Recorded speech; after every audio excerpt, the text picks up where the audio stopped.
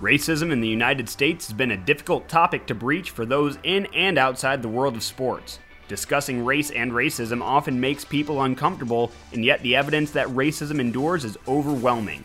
Today on The Sideline, Dr. G and Meg define some key terms related to race and discuss them in light of how they can affect the sport experience. How do we do better as administrators, coaches, parents, and teammates? Dr. G and Meg continue their discussion on racial theories, ideas, and practices, and how they can inform sport workers and athletes. Our hosts discussed key topics such as racial equity versus equality, institutional racism, and interest convergence in sports. How can we make sports a more equitable place for all people and engage in anti-racism? Tune into this episode of The Sideline to find out what these terms mean and how we can move towards a more equitable future in sports. This is Sport Knowledge. Racial equality. Obviously, this is not having any difference between any race in any way.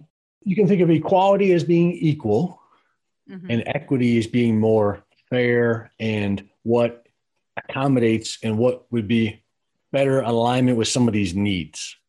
See, I think that's a really big distinction. The equality aspect of this is interesting to me, because if you're talking about 1-to-1-to-1, right, doesn't that throw other equality out the window, like other aspects of equality?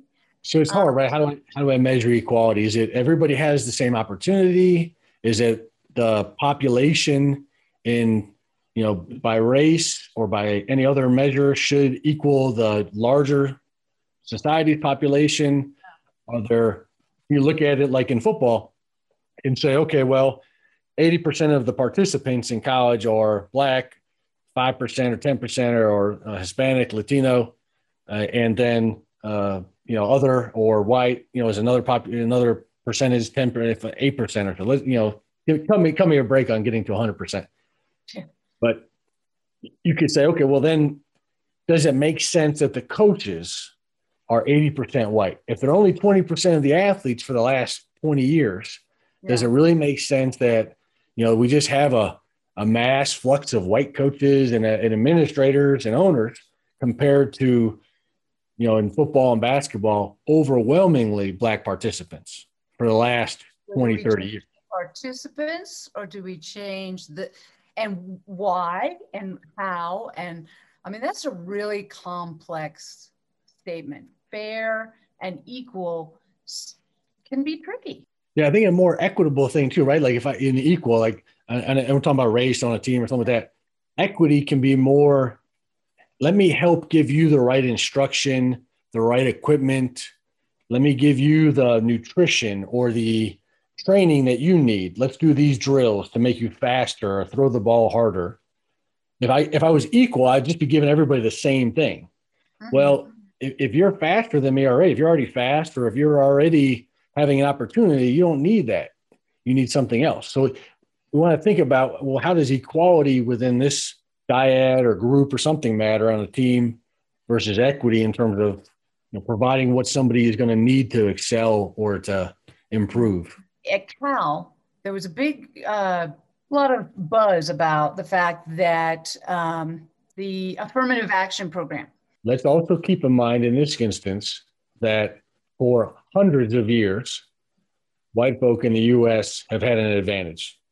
And they took that advantage and set up laws, policies, institutions, and wealth, Jim, we call it, right, generational wealth, to favor them. Now, of course, we have poor white folk. We got poor everybody. We got a variety. But in this instance, too, it's like the Supreme Court, too. Oh, well, we have a couple women on the Supreme Court. When is it going to be enough? When a good response, and I don't know if it was Ruth Bader Ginsburg or somebody else that said, when all of them are women, we'll have enough. We never questioned, right? When they were all white men, we never questioned that. So, okay, well, why don't we wait until you get all women on there? And then, once we're there, we'll start to question it. Now all of a sudden, when the tide starts to turn, we really want to question it to, again, why? To slow down maybe progress or to limit opportunities. Now, right, not in all instances and cases, and you want everybody, but everybody did not have institutional racism. Everybody did not have a lack of opportunity over many years. And so if I'm living in that area and I've got my kids there and I want them to be able to play sports and have opportunity, are they facing racist policies or institutional racism over time that is going to inhibit them? Probably not, right? It's not their skin color that's going to hold them back. And so in that case, don't make a big deal. Don't make a case about the woe is me, or wait a minute now, the numbers are starting to shift. Look also, and let's examine, is it actually race, though, that's holding them back, or is race the limiting factor for their progress in this case, in sport? My problem with the affirmative action situation was that there were kids that wouldn't stay because we didn't prepare everyone equally. And yet we put everyone equally into this college and it didn't stick. I mean, people failed out. It wasn't the right solution by just saying, let's just put, 10, 10, 10, 10, instead of looking at, how are we going to get to that in a more natural and sustaining way? Well, and you can't just plop them in there. You can't just I mean, you think about segregation, desegregation in the South too, and what a really traumatic experience. I'm thinking about, right, if you're desegregation or you're putting in, right, you talked about putting in people of color in this case, maybe into white institutions, or starting to have affirmative action or quotas, right, to diversify. Well, you have to look at also, right, what happened before to prepare folks for college or for whatever institution, as well as when they're there.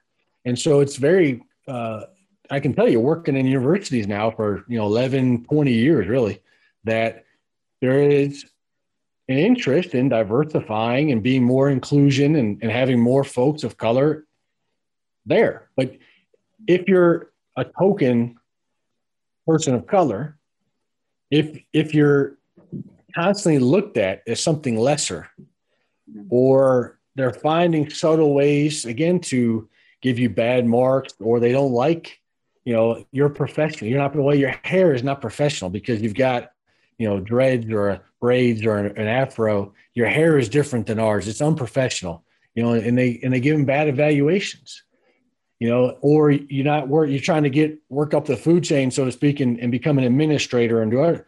Well, you have to have an institution that really embraces it. And you have to have instructors and training for instructors too.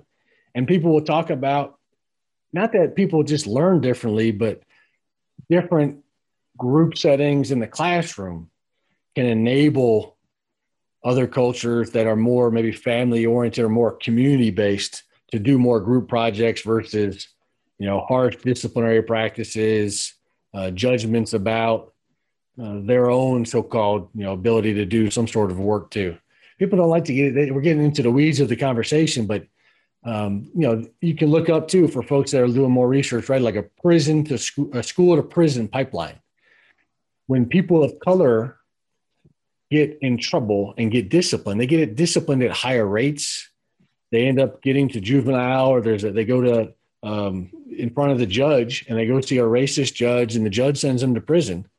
I lived in Mississippi. This happened when I was living there, and so it's not just they couldn't cut it sort of thing, right? And those are the sort of kind of like subtle racist tropes that happen, right? Like, it just wasn't for them, no. Let's actually stop and analyze this thing and do a little bit more research than, we tried it, didn't work, so get them back out of here. That's the subtle sort of racist beliefs that exist still to this day.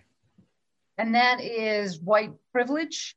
So let's talk about white privilege, okay? The concrete benefits of access to resources and social rewards, and the power to shape the norms and values of society, which whites receive unconsciously and consciously by virtue of their skin color and a racist society. Good book definition.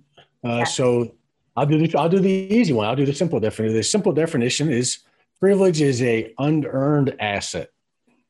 It's something that you did not do, but you have benefited as a result. So we can think of maybe privilege or discrimination as being related, but kind of opposite at a simple kind of level, right? I can be harmed or be discriminated and pushed out, or I can be privileged and benefit and be included in different ways. And so for me, one of the best sources, and it's pretty common in academia, is Peggy McIntosh's work, where she referred to white privilege as an unearned knapsack of benefits, like a backpack. Mm-hmm. Right. So you're walking around the world, and in my case, I've never gone into, and she came up with a variety of things, a variety of statements to make it kind of widely or more very obvious that there was the difference in racial experiences in the world. Mm-hmm. Have you ever gone to a store and been profiled or followed in the store? Have you gone into the store and been able to find flesh color Band-Aids? Mm-hmm. Have you gone into the store and been able to find hair care products that meet your needs? Mm-hmm. Have you opened up a book or a magazine and seen people that look like you? When you go through the halls of universities, corporations, businesses, and they have, the founders on the wall, do they look like you? When you look at this was a great one recently, when you look at the presidents and the vice presidents in the United States over time, do you see anybody that looks like you? How about Barbie? Barbie dolls. Yeah, well, they started to do more. Now they are, but for a long time you couldn't. No, that's right. Yeah, all the dolls you played with were. I thought we weren't going to go into Jen. Now we're going to talk about emphasized femininity and the fragile female body and gender norms there. He's white. Pause it. Say that again, because I think you might have got cut out on that one. So Barbie is white. I'm talking about race. We're not talking about gender yet. We'll get into that too. Barbie will come back and visit. Oh boy, I am terrified you're going to bring props. I might. Yeah, I know you might. All right. So white privilege. Let's put white privilege in sport for me, please. Yeah, you can think about it, right? In some ways, almost like stereotypes. There's positive stereotypes and negative stereotypes. Stereotypes are just the exaggeration of what we think about a group of people. Privilege, white privilege. When I go apply for a job, and I've applied for various jobs in coaching and talked to other coaches, I've never been concerned that my skin color was going to prohibit me from getting a job. Right? People of color worry about those things. They think about those things. There's research that shows your name on a resume can affect if you get an interview or final, waitlisted or finalized for a position. They've done research comparing like different colorized or racialized names or genderized names too, gendered names, and same kind of qualifications, and low makes a difference. Rex, Bob. Yeah. Joe, whatever, Mike. All right. So, well, let me ask you, because this is kind of interesting, and I just thought of it, and it probably is not worth saying, but you go in for a coaching job, and your skin is not really you're not concerned about your color. Now you go in as a basketball player, you're trying to get drafted, or do you then think about your color being a negative? So in this case, it could be a privilege, it's more of an asset. It could help you, right? That you have getting a coaching job. Yes. But if you are a white basketball player, is that going to give you privilege, or is it going to give you the opposite? It could be associated with a negative stereotype. And that, right? There's much more, the percentage of Black athletes is much higher in some sports. So if you're a white athlete in those sports, are you then, is the opposite happening there? Right. It could. I think hypothetically, I think it's worth, now it's not a group thing too, right? But we can take the movies. We take White Man Can't Jump, right? If a 5'10", stocky white guy shows up, is the basketball coach going to be really excited to, get that kid out there? No, but if a 6'3", Black man walks out to the court, the coach might be more excited. Same thing as I don't care if they see a 7 foot tall anybody, they're going to get super excited, but in that case, does the individual have maybe a negative stereotype and is going to be negatively impacted by that? Quite possibly, yes. But in the context of this too, we want to keep in mind kind of the overall group or generalizations or kind of norms as a whole in society too. But yes, in individual cases, I don't think that's outlandish to have it work in a sort of opposite sort of way.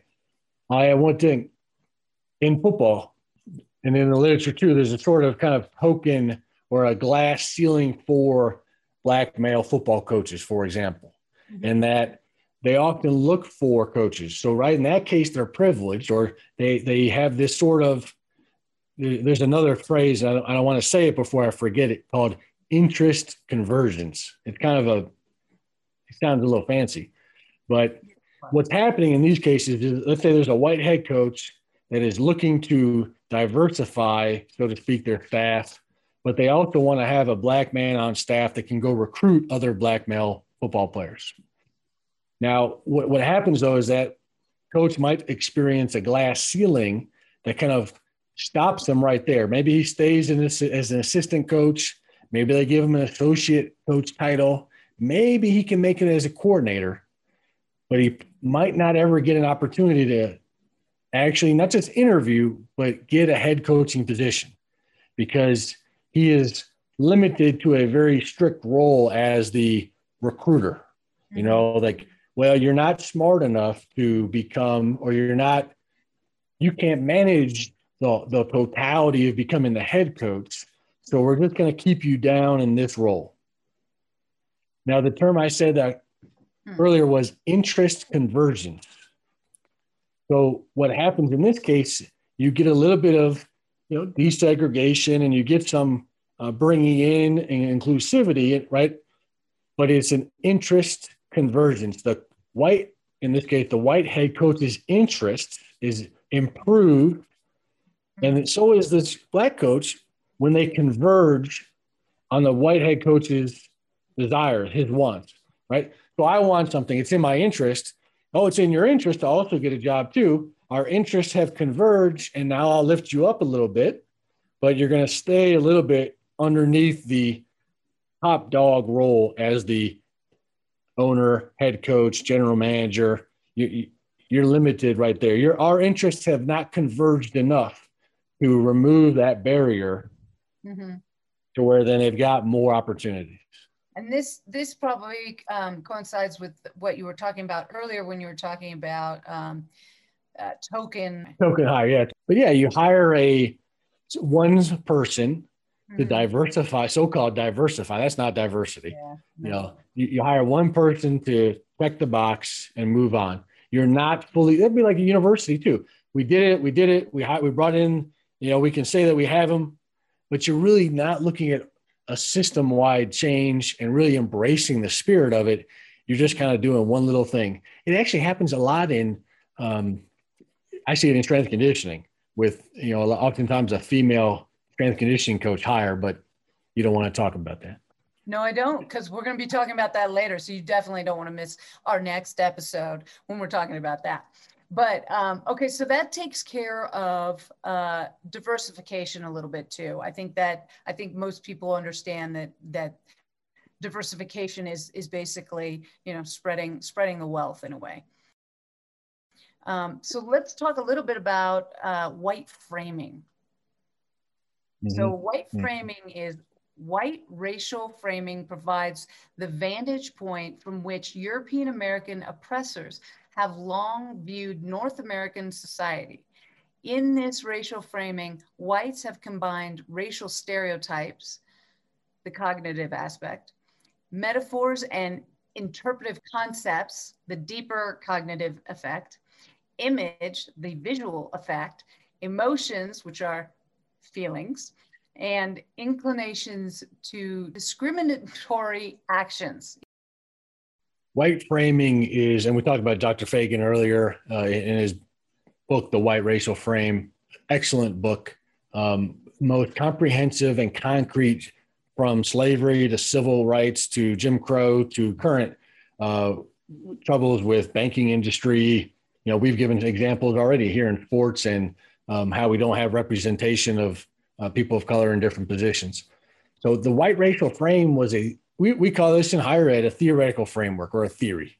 It's a way of knowing. It's a way of seeing something, right? And so it's like, I like to use the metaphor of putting on glasses, okay? And if you put on the glasses and you see the world through the white racial frame, what he's trying to do is explain how white people have been socialized over years. Trained, right? Trained is a good right. You're not really consciously aware of it. It happens subtly. Mm-hmm. You have this white racial frame that, like, you put on these kind of white tinted glasses and you see the world through this European oppressor, racist, etc. lens. Now, we can go back to earlier when we chatted about, well, as an individual, I'm not racist. Again, it's not about individuals per se. It's about entire groups of people, including individuals at various levels, having this kind of racist history, ideology, and being just inundated with messages, pictures, movies, videos, cartoons, everything. I mean, and when you think about it, you know, in racist mascots, it's really hard to fathom nowadays too how white folks that are standing up for their history and their culture. But that's what we're talking about, is that it's a systematic racist culture that is harming other people and making fun of them, and it hurts them socially, emotionally, financially, psychologically. That is something that we have got to overcome, really, and do a better job at moving on to those things, you know, and not listening and understanding. And I've recommended this book to so many people recently in the past year, and they won't, you know, you can tell, have you read it? Have you read it? Have you read it? And if you're resistant to even reading it and trying to understand, you're at like a pre-contemplative psychological state, you know, like you're so not ready for it. And it's just, it's frustrating because the evidence is so clear and overwhelming that you're just like, wow, you know? Well, and there was an example of this recently, wasn't there? Of in sport.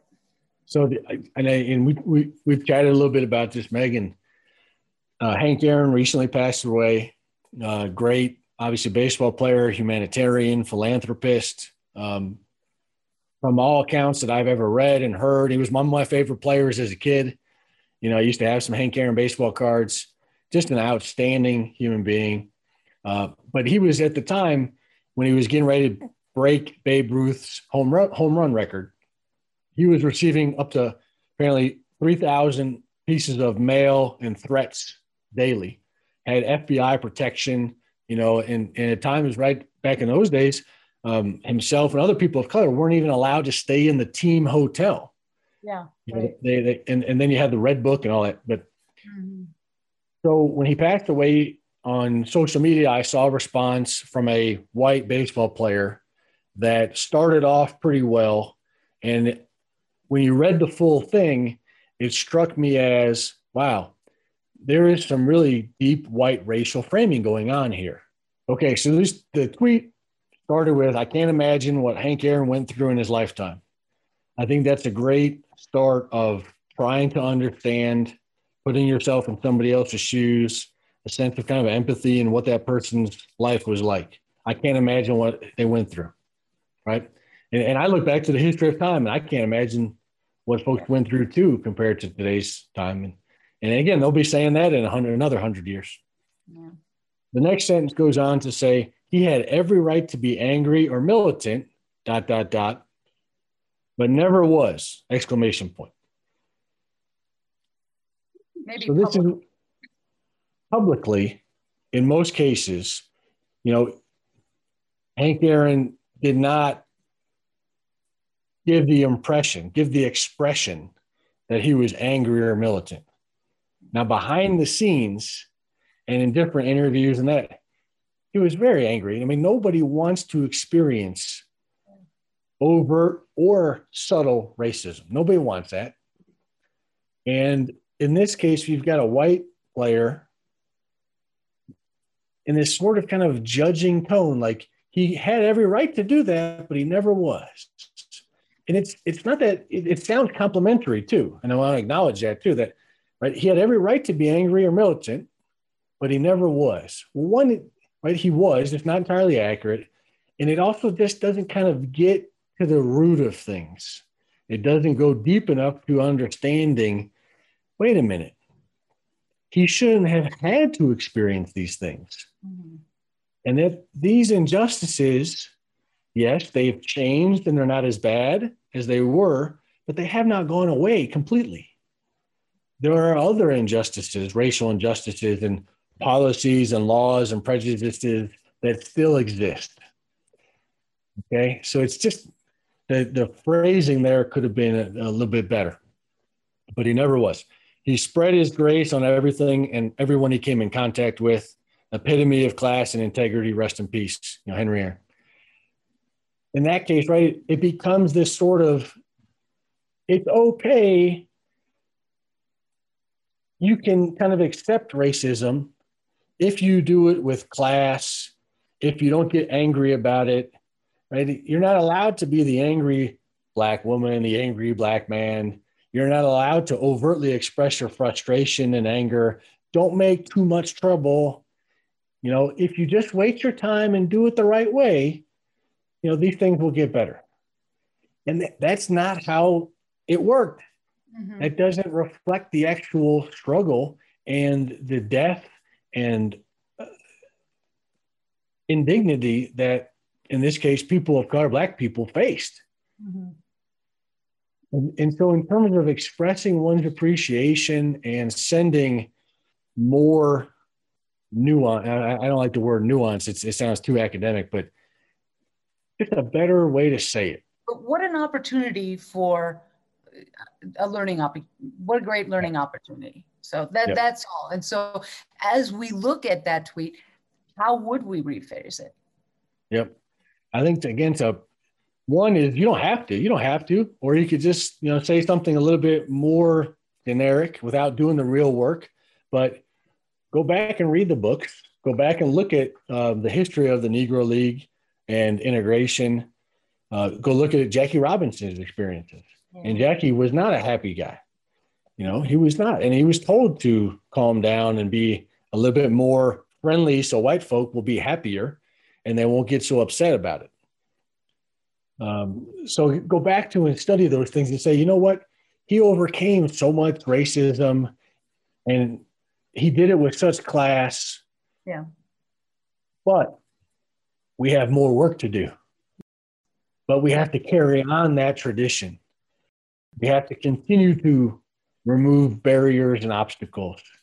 We have to look at opportunities and help other young men of color have those opportunities as well. We have to go back and understand why at that time white folk were not happy about him beating Babe Ruth's record. Yeah. Why would people be so vengeful and filled of hate about a Black man beating a home run record, right? Like you think about in more recent times, when somebody goes to beat a record, when Drew Brees or Tom Brady sets a record, who's going to win? If Peyton Manning's in there and they might break his record and we're all excited and we're watching and we're enthusiastic about it. But in this case, you had thousands or maybe even millions of white folk hating this guy and threatening his life. Like, talk about that a little bit, and the white racists and how we still have some of these white racial framing. We still have some of these things deeply embedded inside of us and in society that are continuously showing us these messages and those sorts of things. Yeah. Well, that's the perfect entrance to the last term we're going to talk about, which is white supremacy. So this is if this doesn't make you nervous, I don't know what will. So the definition of this is the belief that white people constitute a superior race and should therefore dominate society, typically to the exclusion or detriment of other racial and ethnic groups, in particular Black and Jewish people. So you're right. And in today's age, again, and you should know too, this again, pause and reflect when you feel something. And this is why you have to listen to emotions and pause, because your emotions tell you something about the world. They tell you about yourself. They tell you about other people. We often in sports, right? We like to say, don't be so emotional, or you have to control your emotions. And at times it makes sense. Yeah. But other times, like just pause and listen. Why does the phrase white supremacy, does that set your hair on edge? If it does, why is that?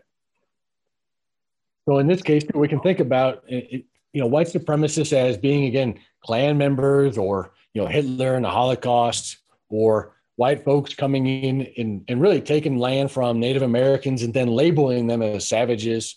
That is my white race is superior than your race of color or your ethnicity, your Jewish heritage and religion, right? Now we might, right, and that's a really kind of funny one, isn't it? Right, because they're all white. They were all white. They're all, Europeans, Africans, Asian, Middle Eastern. They're all from around that area, But your ethnic or religious group is inferior to mine. We're going to exterminate you. And it's happening nowadays. It's happening nowadays in China. China is locked up, million plus Uyghur Muslim folk too. And that's not really getting the attention it warrants. And it happens in other places throughout the world too. So in this case, again, going back to white supremacy is just, I think you said it enough, that it's this belief that your one group is really superior in some ways, usually through intelligence or physical appearance. And therefore, your claim to something or your desire to stay in control or trying to obtain power should be accepted. One of the ways this came up in early research too is, white racist researchers trying to validate white supremacy intelligence and setting up. And that's why a lot of folks nowadays will talk about and in the research say, like, the tests and the measurements themselves are also racist, that there are racialized tendencies, there's racist histories to these things. And it's really not a great indicator of intelligence. And we need to have more culturally diverse things. And you're reading examples, you're looking at stuff. It is not objective. People like, the science is objective. No, it's not. Sciences have a history. Sciences are social constructs. They're made by people and they're therefore fallible. Yeah, I think one thing I can't even remember who said it, but if I'm not uncomfortable, I'm not learning. And I just thought that was such a short sentence that meant so much to me, because when we are uncomfortable about things that have happened in history, we don't want to talk about them. We don't want to learn about them. We don't want to. And that's really how you're going to move forward. And I think sport in particular, where you need to really embrace failure, because that's how you learn. I think we should bring that into race as well. That's one of the great double speaks going on, right? It's on the one side of your mouth, we got to have growth mindset and we got to learn and be challenged. And if you're comfortable, you're not growing. Okay, well, yeah, I meant that for you, not about talking about race or equality or gender and sexism and xenophobia. Yeah. Like, not about those things. Those things stay over there in the closet. We're not going to talk about those things. Yeah. We only talk about it in terms of, I want you to work harder, run faster, throw the ball more. And so you got to practice. But we're not going to talk about these other, those are the social things over there. No. It's all together. It's biological, it's psychological, it's social, it's cultural. And you just explained our whole reason for being in this show and the site that we're creating that is going to open up all of these doors. So we're going to have some more very uncomfortable conversations coming up. And I'd say, Megan, folks are listening, obviously, right, we want people to leave a comment or review and that kind of thing, but send in feedback, right? team@sportlight.com. and let us know what you're thinking, what your reactions are. What's the next step in your progression? How can we help elevate the discourse and provide greater? Again, we're all limited human beings. I've made mistakes. You've made mistakes. I've said things here that other academics are going to critique. I know it. They are going to see me. They're going to email me. It's going to be at a conference, in a book. They're going to tell me I did something wrong too. It's going to happen. And that's okay. Learn. Okay. Move forward.